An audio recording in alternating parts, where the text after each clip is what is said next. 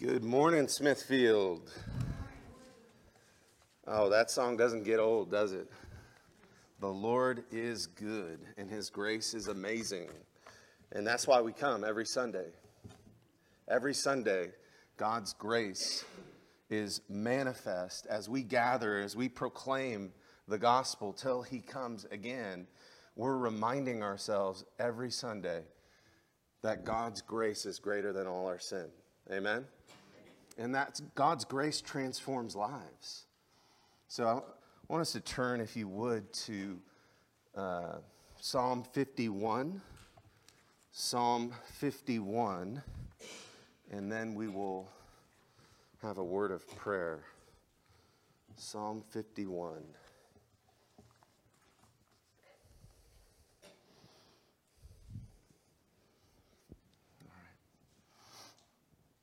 Let's come before the Lord and pray together. Father God, we thank you for your faithfulness to us. We thank you that amazing grace is sweet. And it reminds us, Lord, that though we were once lost, that we've been found in Christ. That though we were once afar off, you've brought us near by the blood of your Son. That though we were once in darkness, the light has dawned. That though we were once dead in our sins and trespasses, you made us alive. And that though we were once without this kind of hope, you have begot this hope in our hearts. And that we thank you that as we sing it, Lord, it's like grace breaking fresh over our hearts, even now. And Lord, as we think about the goodness of the gospel and the goodness of our Savior and the reality that you provide a life that is abundant and true and good, Lord, we are freshly awakened to our need as fallen human beings, struggling and embattled with sin, and even as believers, and perhaps even some unbelievers in here today who might not know you. I just pray, Father, that you would remind us that there's hope at the foot of the cross. There's hope when we look to a Savior who's able to do above and beyond what we ask, hope, or imagine, and who is a master craftsman of taking shipwrecked lives and making them new, and taking our messes and making a masterpiece of grace that becomes a monument, like John Newton was able to do as he penned the words Amazing Grace. We just thank you that you transformed a man like that to pen a song like that about the glorious gospel. So I pray as we sit here, would you open our hearts now? Would your Spirit come on us in power? And Lord, help me to get out of the way. And whatever you have planned for us, visit us with a word of hope and a word of grace and draw us in. In Jesus' name, amen. Now we have 150 Psalms smack dab in the middle of our Bibles for a reason, because the Psalms really express the life of faith lived out through all sorts of circumstances in everyday life. Real faith, real struggles, real valleys, real mountaintop experiences, and the Psalms are just filled with life as we experience it under the sun.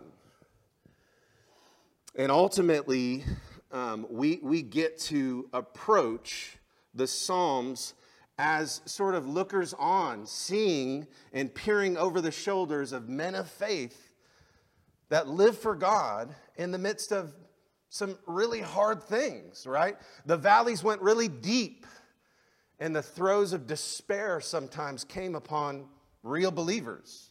Like David. I mean, David, one day he's slaying giants, right, with a couple smooth stones and a sling.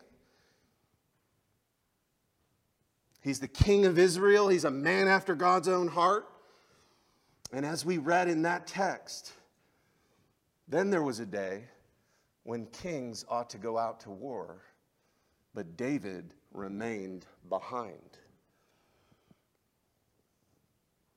And it happened upon one day that he went out on a roof and he looked and he saw Bathsheba, and the tangled web of sin began to choke his life. And he did unthinkable things. Committed adultery. Committed all sorts of deception to cover it up. The lies turned into webs of lies that turned into murderous plots to just hide and put a cover on his sin because he did not want to be found out. And the chapter we read ends by saying, now the thing that David did displeased the Lord. So we've got Psalms that capture, and Psalm 51 is capturing David's experience in the valley of utter moral failure and devastation in his life. The king of Israel, with national publicity, has his sin uncovered, and it becomes a scandal and a stink in all of the nation. Now, when you and I sin, typically that doesn't become a national scandal, but for David it did. Everybody knew he committed adultery. Everybody knew he murdered Uriah. Everybody knew. And wherever he turned, he was faced with his sin. And so I love the Psalms because they remind us about what to do when we get in messes, right? The Psalms give us words to lament the moments in life where we're totally failing. And you don't have to have grievous sin like David, who was once a man after God's own heart, right? And he falls into this. You don't have to have this kind of heinous sin to need this psalm. Because in many ways, you may have stepped in the room and you feel like failures. You feel like you have let so many people down in your life. You feel like there's something that you've done that there's no way you can get forgiveness. You're before God, you're guilty, and you can't get rid of it no matter what you do. Maybe you're like David and you tried to cover it up with so much stuff, but you couldn't do it. And it's just weighing so heavily on you. We've got a psalm in the Bible to direct us back to God. And it's inspired by the Holy Spirit, written by David after this great failure. And it's a psalm that helps us run towards hope in the middle of our brokenness, in the middle of our messy situations, right? So if you walked in and you've got family trouble going on, there's hope for you in this psalm. If you walked in and you've been living a web of lies and you can't really tell what's true and what's not anymore, you've told so many, there's hope for you in this psalm. If you have come in here today and you just feel like as a parent you've failed on so many levels that you can't count anymore, there's hope for you in this passage. And even if you've come in today and you've had cross words with your spouse this morning, and you feel like, I can't even do church right now because I just feel terrible. We've got a psalm that articulates the cries of our heart. And it's been said that lament, which this Psalm 51 is a lament is the language of grief that opens the door for God's grace. Lament is the language of grief that opens the door for God's grace. And this is an inspired articulation of a heart freshly broken by sin and in need of God's deep, deep mercy and forgiveness to break over it. And how many of us need that? We all do. We all do, whether we realize it or not. So this psalm is asking questions about how can a man who failed so badly like David get put right with God? How can a man who's just put darkness all over his life and his family have the light begin to dawn again? And more than that, it speaks to me and you. How do we stand before a holy God when we blow it miserably? When you had a fight that was so bad that you can't even believe the stuff that came out of your mouth. And no bar of soap can rinse it clean. It's just out there in the ether. And what do you do before the face of God? Well, Psalm 51 is our help, right? It's our hope because it was David's hope to come to a place of redemption. It's like gospel balm for sin-battered souls. It's like a bath of grace and redemption pouring over a needy, broken soul. And if that's where you're at today, I've got really good news for you, because this psalm's for you. And even if you don't really think you're all that bad, guess what? This psalm is for you, because it'll wake you up to what you're really like. So you can enter into the blessedness and the freedom of the forgiveness of God when you really acknowledge where you're truly at before him. So let's look at it. I'm going to have us read it. We'll read the first 12 verses, and then I want to talk to you about a few things from this passage. And I want us to really be looking at the plea for mercy that we see in this, right? We're going to see a plea for mercy. We're going to see an acknowledgement of the ugliness of sin. And we're going to see a man seeking God's redemption. And then all of a sudden getting renewed. So let's look at it together. Psalm 51. Have mercy on me, O God, according to your steadfast love. According to your abundant mercy, blot out my transgressions. Wash me thoroughly from my iniquity and cleanse me from my sin. For I know my transgressions, and my sin is ever before me. Against you, and you only have I sinned and done what is evil in your sight, so that you may be justified in your words and blameless in your judgment.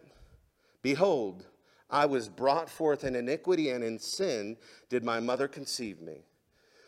Behold, you delight in truth in the inward being, and you teach me wisdom in the secret heart. Purge me with hyssop, and I shall be clean. Wash me, and I shall be whiter than snow. Let me hear joy and gladness, and let the bones that you have broken rejoice. Hide your face from my sins, and blot out all my iniquities.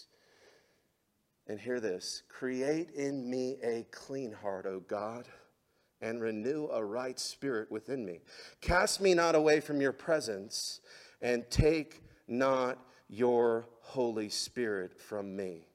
Restore to me the joy of your salvation, and uphold me with a willing spirit. That's the heart cry of a man desperately broken, but running towards hope in the Lord. A man who's longing for renewal and is traveling the road of repentance. I was just talking to somebody the other day, and they were so low and so discouraged, and they'd been running into alcohol, substance abuse, and they could not get any relief.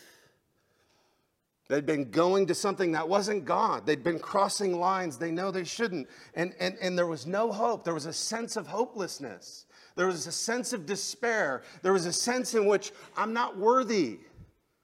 And this individual told me, I'm not worthy. I don't deserve forgiveness. I don't deserve rescue. I don't deserve redemption. And none of us do. That's what this psalm is after.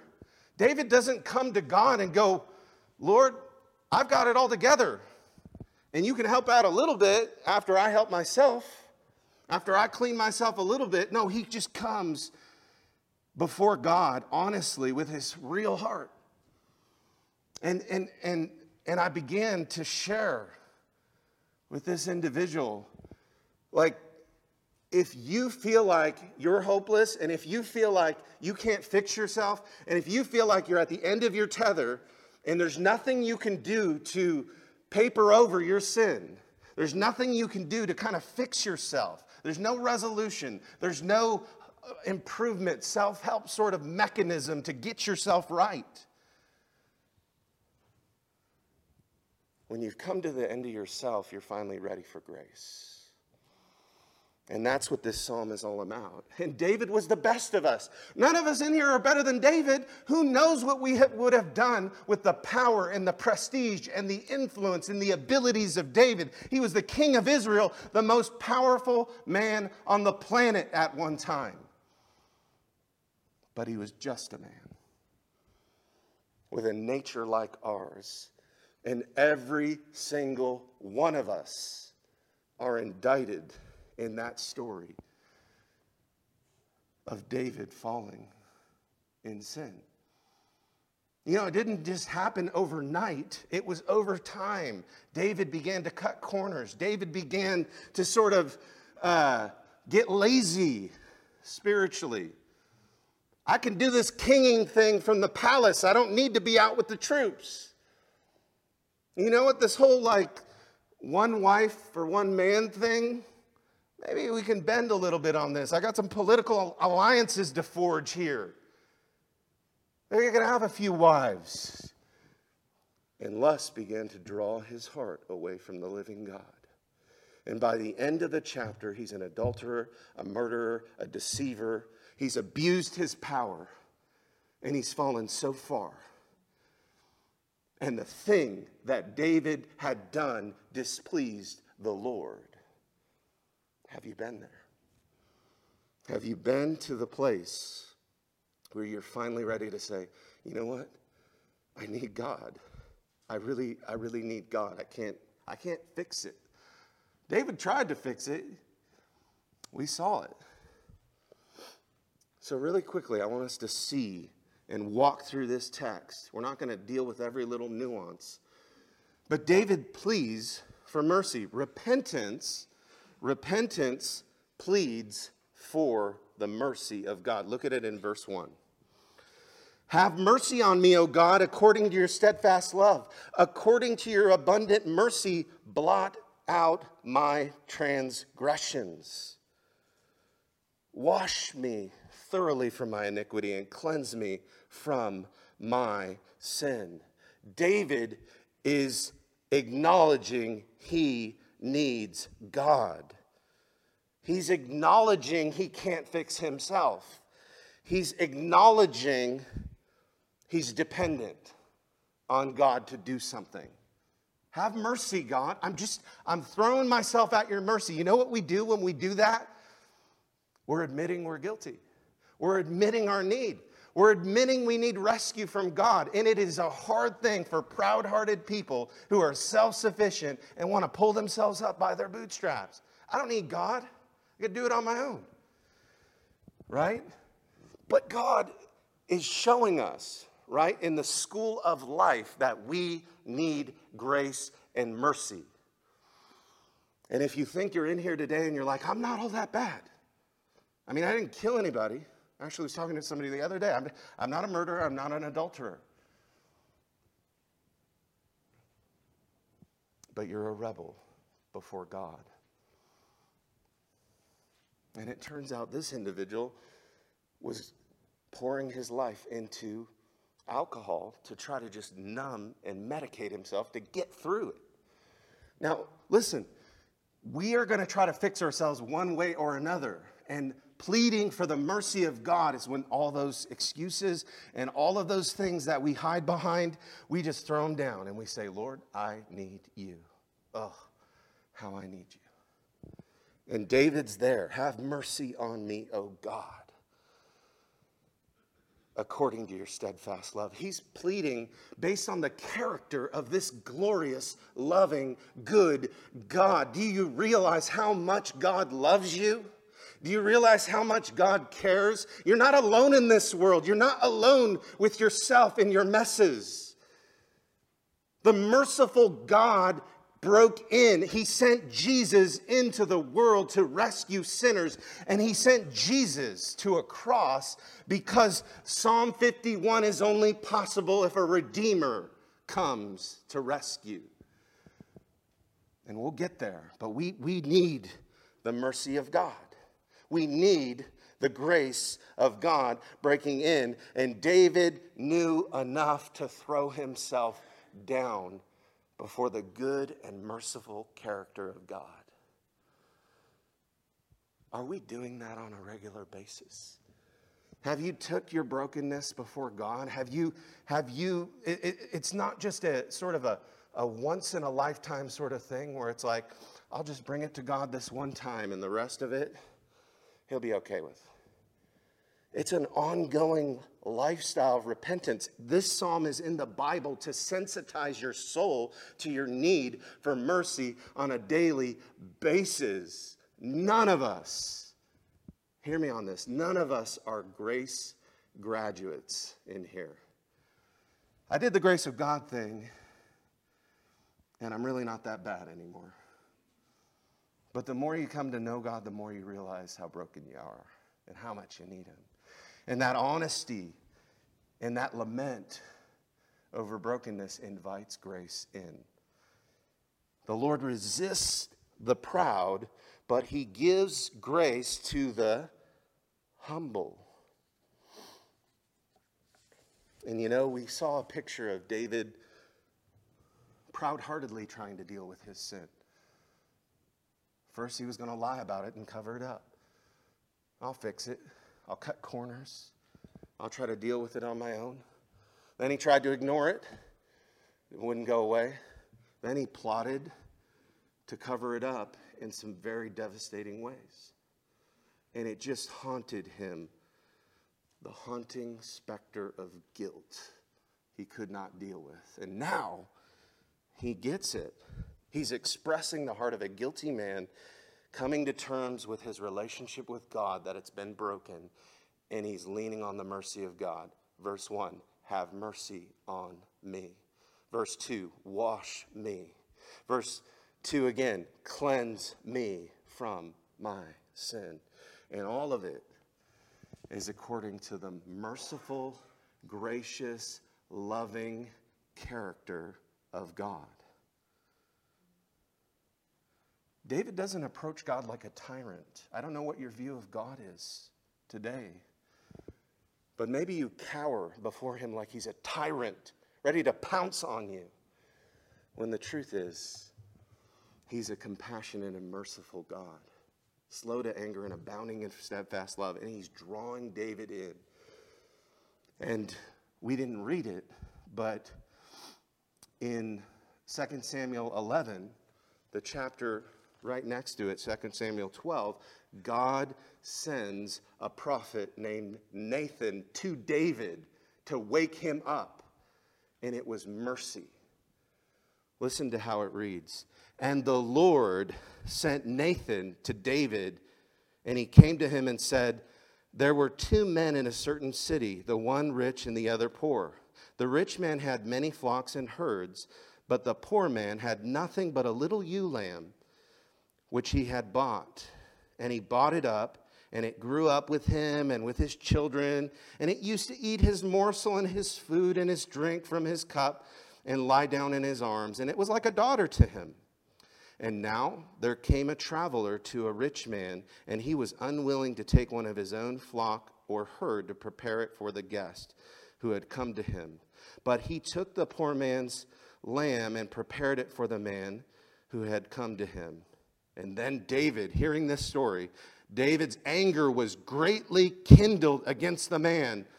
And he said to Nathan, as surely as the Lord lives, this man who has done this thing deserves to die.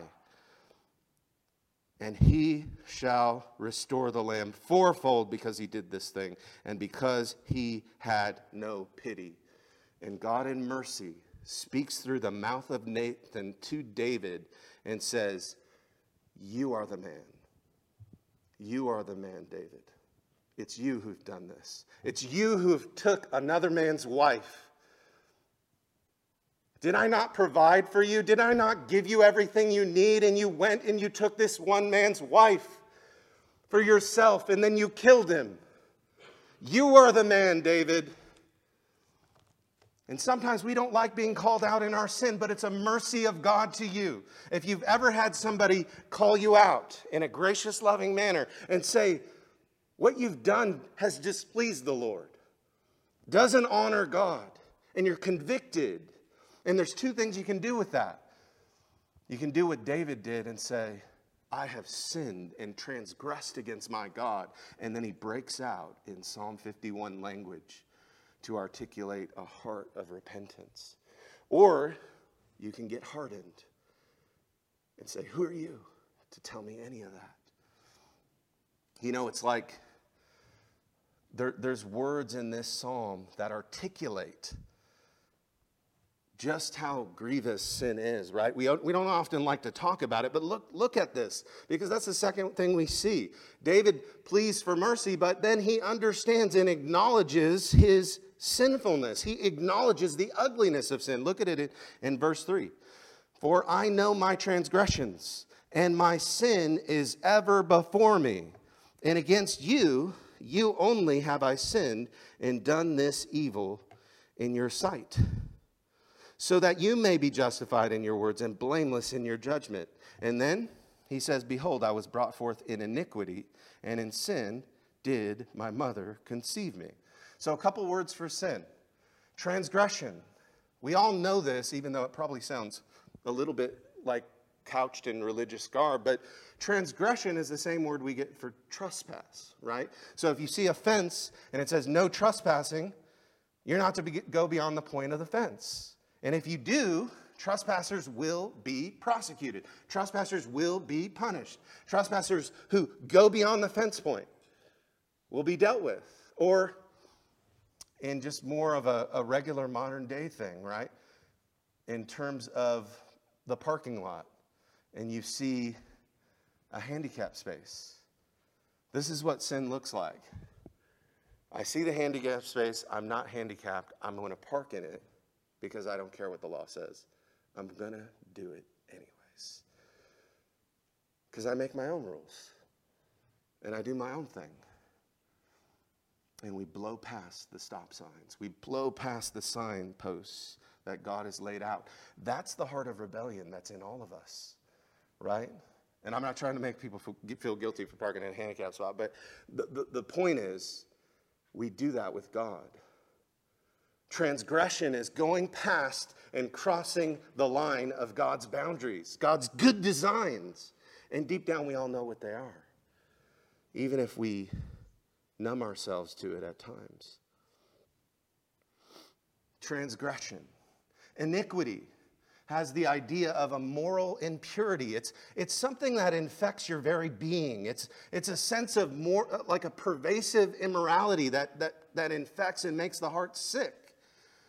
And the Bible talks about the heart being desperately wicked or desperately sick. Who can understand it? There's something bent in us. There's something that just gravitates towards wrong things, right? That's why small children don't have to be taught how to sin or to lie or to punch or to steal or to do any of that stuff. It's organic. There's something that's happened with us, and David gets at it in verse 5, right? Behold, I was brought forth in iniquity, and in sin did my mother conceive me. Now, he's not saying that the process of his birth was sinful. What he's saying is that by his very nature, to the core, something's broken inside. And if you reflect on it a moment, I think we all know that that's true. Something's not right. Something's not right inside. Something is not right. Something's unsettled until you get right with your Maker. And that is what this psalm is all about articulating. Because David is not trying to be heavy in the sense of this is a man who's bringing his guilt somewhere, right? What are we doing with our guilt and our sin and our shame? If we don't bring it to God, we're stuffing it. We're trying to fix it ourselves. We're ignoring it, and it never works. We're like eventually haunted like David was I know my transgressions. I know where I've crossed the line. My sin is ever before me. And it's like it won't go away. Everywhere he looks is a carnival of mirrors. So repentance needs to deal honestly with sin. It needs to acknowledge what sin really is. And verse 4 reminds us clearly that sin is a vertical problem, right? Sin is vertical first. David says, against you only have I sinned and done what is evil in your sight. And you might be thinking to yourself, are you kidding me? David actually committed adultery. Surely he hurt Bathsheba. Surely he hurt Uriah. David committed murder. A man's blood is fresh on the ground of the battlefield because of David's actions. What do you mean that it's against God and only him? Now, David is not denying the horizontal disaster that sin can bring into lives. Every one of us has that witness on a daily basis. But what we don't often think about is the vertical relationship to sin and our relationship with God. And David sees that primarily. First and foremost, sin is about our relationship with God. Sin is an offense against our Maker because he's the one who sets the boundaries. He's the one who sets the boundary lines, and that when we cross them, we give an account to him. And the Bible bears witness that God has designed these boundary lines for our good, for our freedom, for our blessing. But what has occurred is a trampling of God's good designs. And so what happened to David was he thought he didn't need God. He thought he didn't need to do what God told him to do. And so he would just stay at home. And before long, the sin just kinds of snowballs out of control. And maybe you can't identify with the end of David's story where it's just like, who is this man? Who put on the David costume and ran around town sleeping with Bathsheba and committing murder and running around with a web of lies? Where's the man after God's own heart? Well, no, it was David. But it started with compromise. It started with not taking serious God's good design for him as a king. And what we do when we sin is we say no to God with a shaking fist. I don't need to do it your way, right? I lived 21 years just shaking my fist at God, and then God woke me up. Somebody preached the gospel, and I was aware of my sin one day. I realized I needed redemption. I realized I needed grace. I realized I needed forgiveness. And then I was woke up to the reality that even though I was saved, I still struggled with sin. So I want us to think about, like, David is not articulating a one and done sort of repentance here. He's articulating a way of life, a way of just consciously living before the face of God. Lord, I know you see this. I know when I crossed the line, it was before your face, and you see it, and I want to make it right with you. Jesus once reminded us that sin comes from our hearts. And he said, what comes out of a person is what defiles him, but it's from within, out of the heart of man, that comes evil thoughts and sexual immorality, theft, murder, adultery, coveting, wickedness, deceit, sensuality, evil, slander, pride, foolishness. All of these things come from within, and they defile a person. Jesus was pointing to an inner need inside your heart. If you think sin is out there and that's where the problem is, Jesus is redirecting us and saying the sin is in your heart. And that's where redemption and reformation and transformation needs to take place. 2 Corinthians 5:17 says, therefore, if anyone is in Christ, he is a new creation. The old has passed away, and behold, the new has come. What Jesus offers and what Psalm 51 offers is a new heart and a restored life and a revived soul. So David realizes that he is a person that needs redemption. Look at it in verse 10. Create in me a clean heart, O God, and renew a right spirit within me. David's seeking something. He's seeking a clean heart. Are you in here today and you feel like, I have a dirty heart? I feel like, Pastor, all the stuff you said about blowing through stop signs, blowing through God's clear fences, I've just blown through them all. My heart is messed up. I am really struggling with the guilt and the shame, and I feel like I have no hope of moving forward. And I give you David pleading with God in prayer, saying, Lord, create in me a clean heart. David needed redemption, and so do we.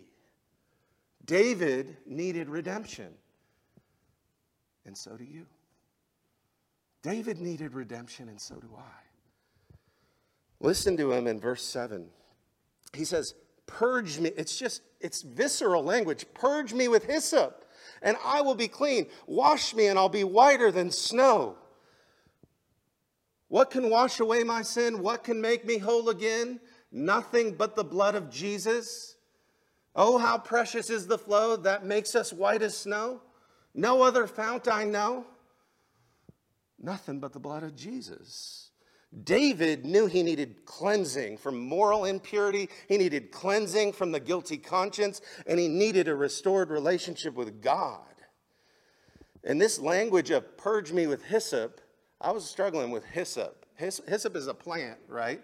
And it's used to apply blood in cleansing ceremonies in ancient Israel. And it was used, it's the very thing that was used in the book of Exodus to apply the blood of the lamb that was slain at Passover to apply to the doorposts of the homes in Israel so that the angel of death and judgment would pass over Israel and fall on the Egyptians. Purge me with hyssop. Listen to the account as Moses articulates it. He says, go and select lambs for yourselves according to your clans and kill the Passover lamb. Take a bunch of hyssop and dip it in the blood that is in the basin and touch it to the lintel and the two doorposts with the blood that is in the basin. None of you shall go out of the door of his house until the morning. For the Lord will pass through and strike the Egyptians, and he will see the blood that is on the lintel and on the two doorposts, and the Lord will pass over the door and will not allow the destroyer to enter the houses to strike you. The judgment of God passes over the one who's cleaned and purged with the hyssop of God. And beloved, listen, Jesus is the new Passover lamb. John the Baptist, walking in the midst of the people of God, looked at Jesus and said, behold, the Lamb of God who takes away the sins of the people. Behold, the Lamb of God. You want a clean hand or clean hands and a pure heart? You want God to create in you a clean heart, and that word is the same word that God uses when he creates the heavens and the earth. He has to create it in you.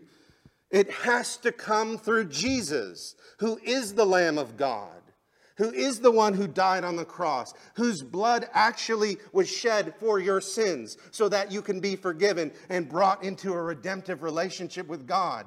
You want to walk through the journey of taking the valleys of darkness and the shadows of death and the carnage that sin breaks out in your life, and bring it to God, you must come through Jesus who will clean you. You must come through Jesus who will rescue you. For God so loved the world that he gave his only Son, that whoever believes on him shall not perish. And it could say, and they'll be cleansed with hyssop and made new and be given a new heart. But John uses other language and says, whoever believes in him shall not perish but have eternal life. The pathway into a right relationship with God is through the cross of Jesus Christ. And then you can say with David, in all of your heart, create in me a clean heart, O God. Renew a right spirit within me. Cast me not away from your presence. Take not your Holy Spirit from me, and restore to me the joy of your salvation.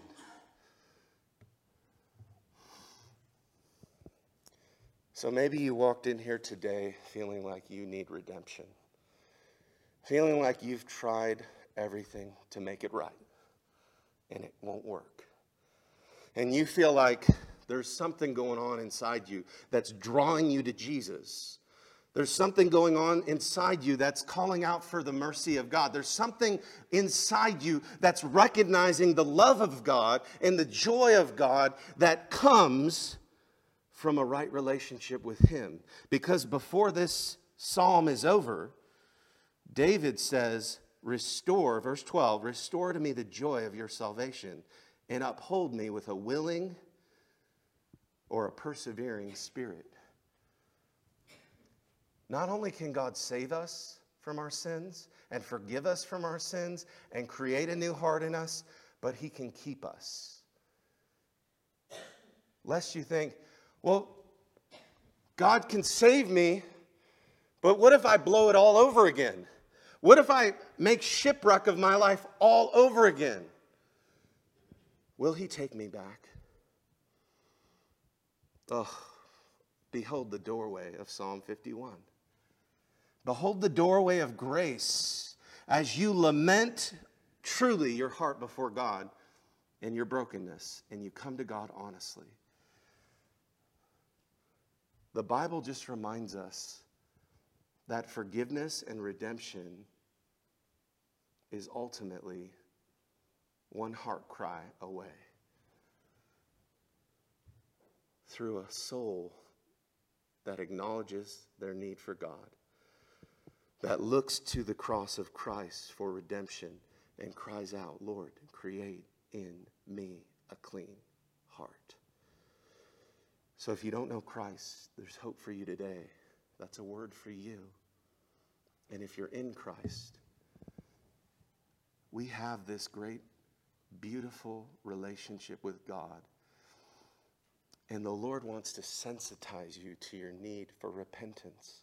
Perhaps you've not really talked or thought about daily repentance, daily confessing your sin to God, daily making sure that your heart's right in the sight of God and not hardening yourself to the Lord.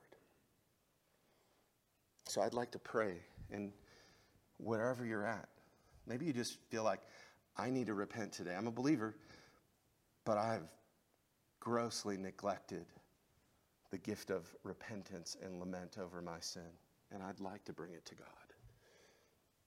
And maybe you're an unbeliever, and you just sense God calling you to himself. And you hear the message of Jesus' love for you, and you just want it. You want it for yourself. Let's pray. Father,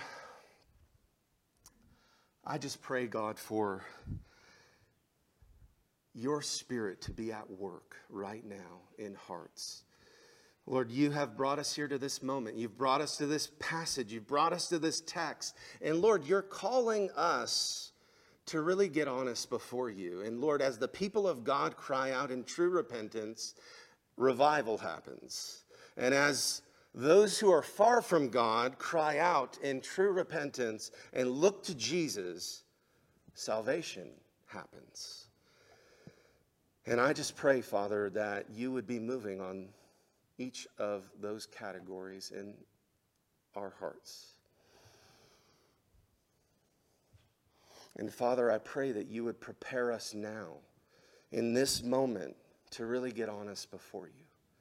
That you would awaken grace inside us that draws us to Jesus. And if you just want to raise your hand in the air while we're praying, and you just feel like you need to get honest before God, and you want to raise your hand and just acknowledge you need grace today. You need the grace of repentance. You need the grace of forgiveness. So just lift up your hand in the air so I could see it. I'd love to pray for you. God bless you. Anybody else? God bless you. God bless you. You realize like God's doing something in your heart, and you need to acknowledge it before him. God bless you. Anybody else that the Lord is doing? God bless you. Now I'm going to ask you to do something, whether you're a believer or not. I'm going to ask you to pray a prayer with me. It's a prayer of repentance. It's a prayer kind of like David. So as we're praying and as we're just before God, it's just you and him. Just pray this after me. Pray, dear God, I believe that I'm a sinner. And I believe that my sin deserves justice. But I plead for your mercy, O God. Please forgive me of my sins. Purge me with hyssop. I'm looking to Jesus to save me. I believe he died on the cross, and I believe he rose from the dead. Please come into my life afresh. Wash me of the guilty shame and restore unto me the joy of salvation. In Jesus' name, amen.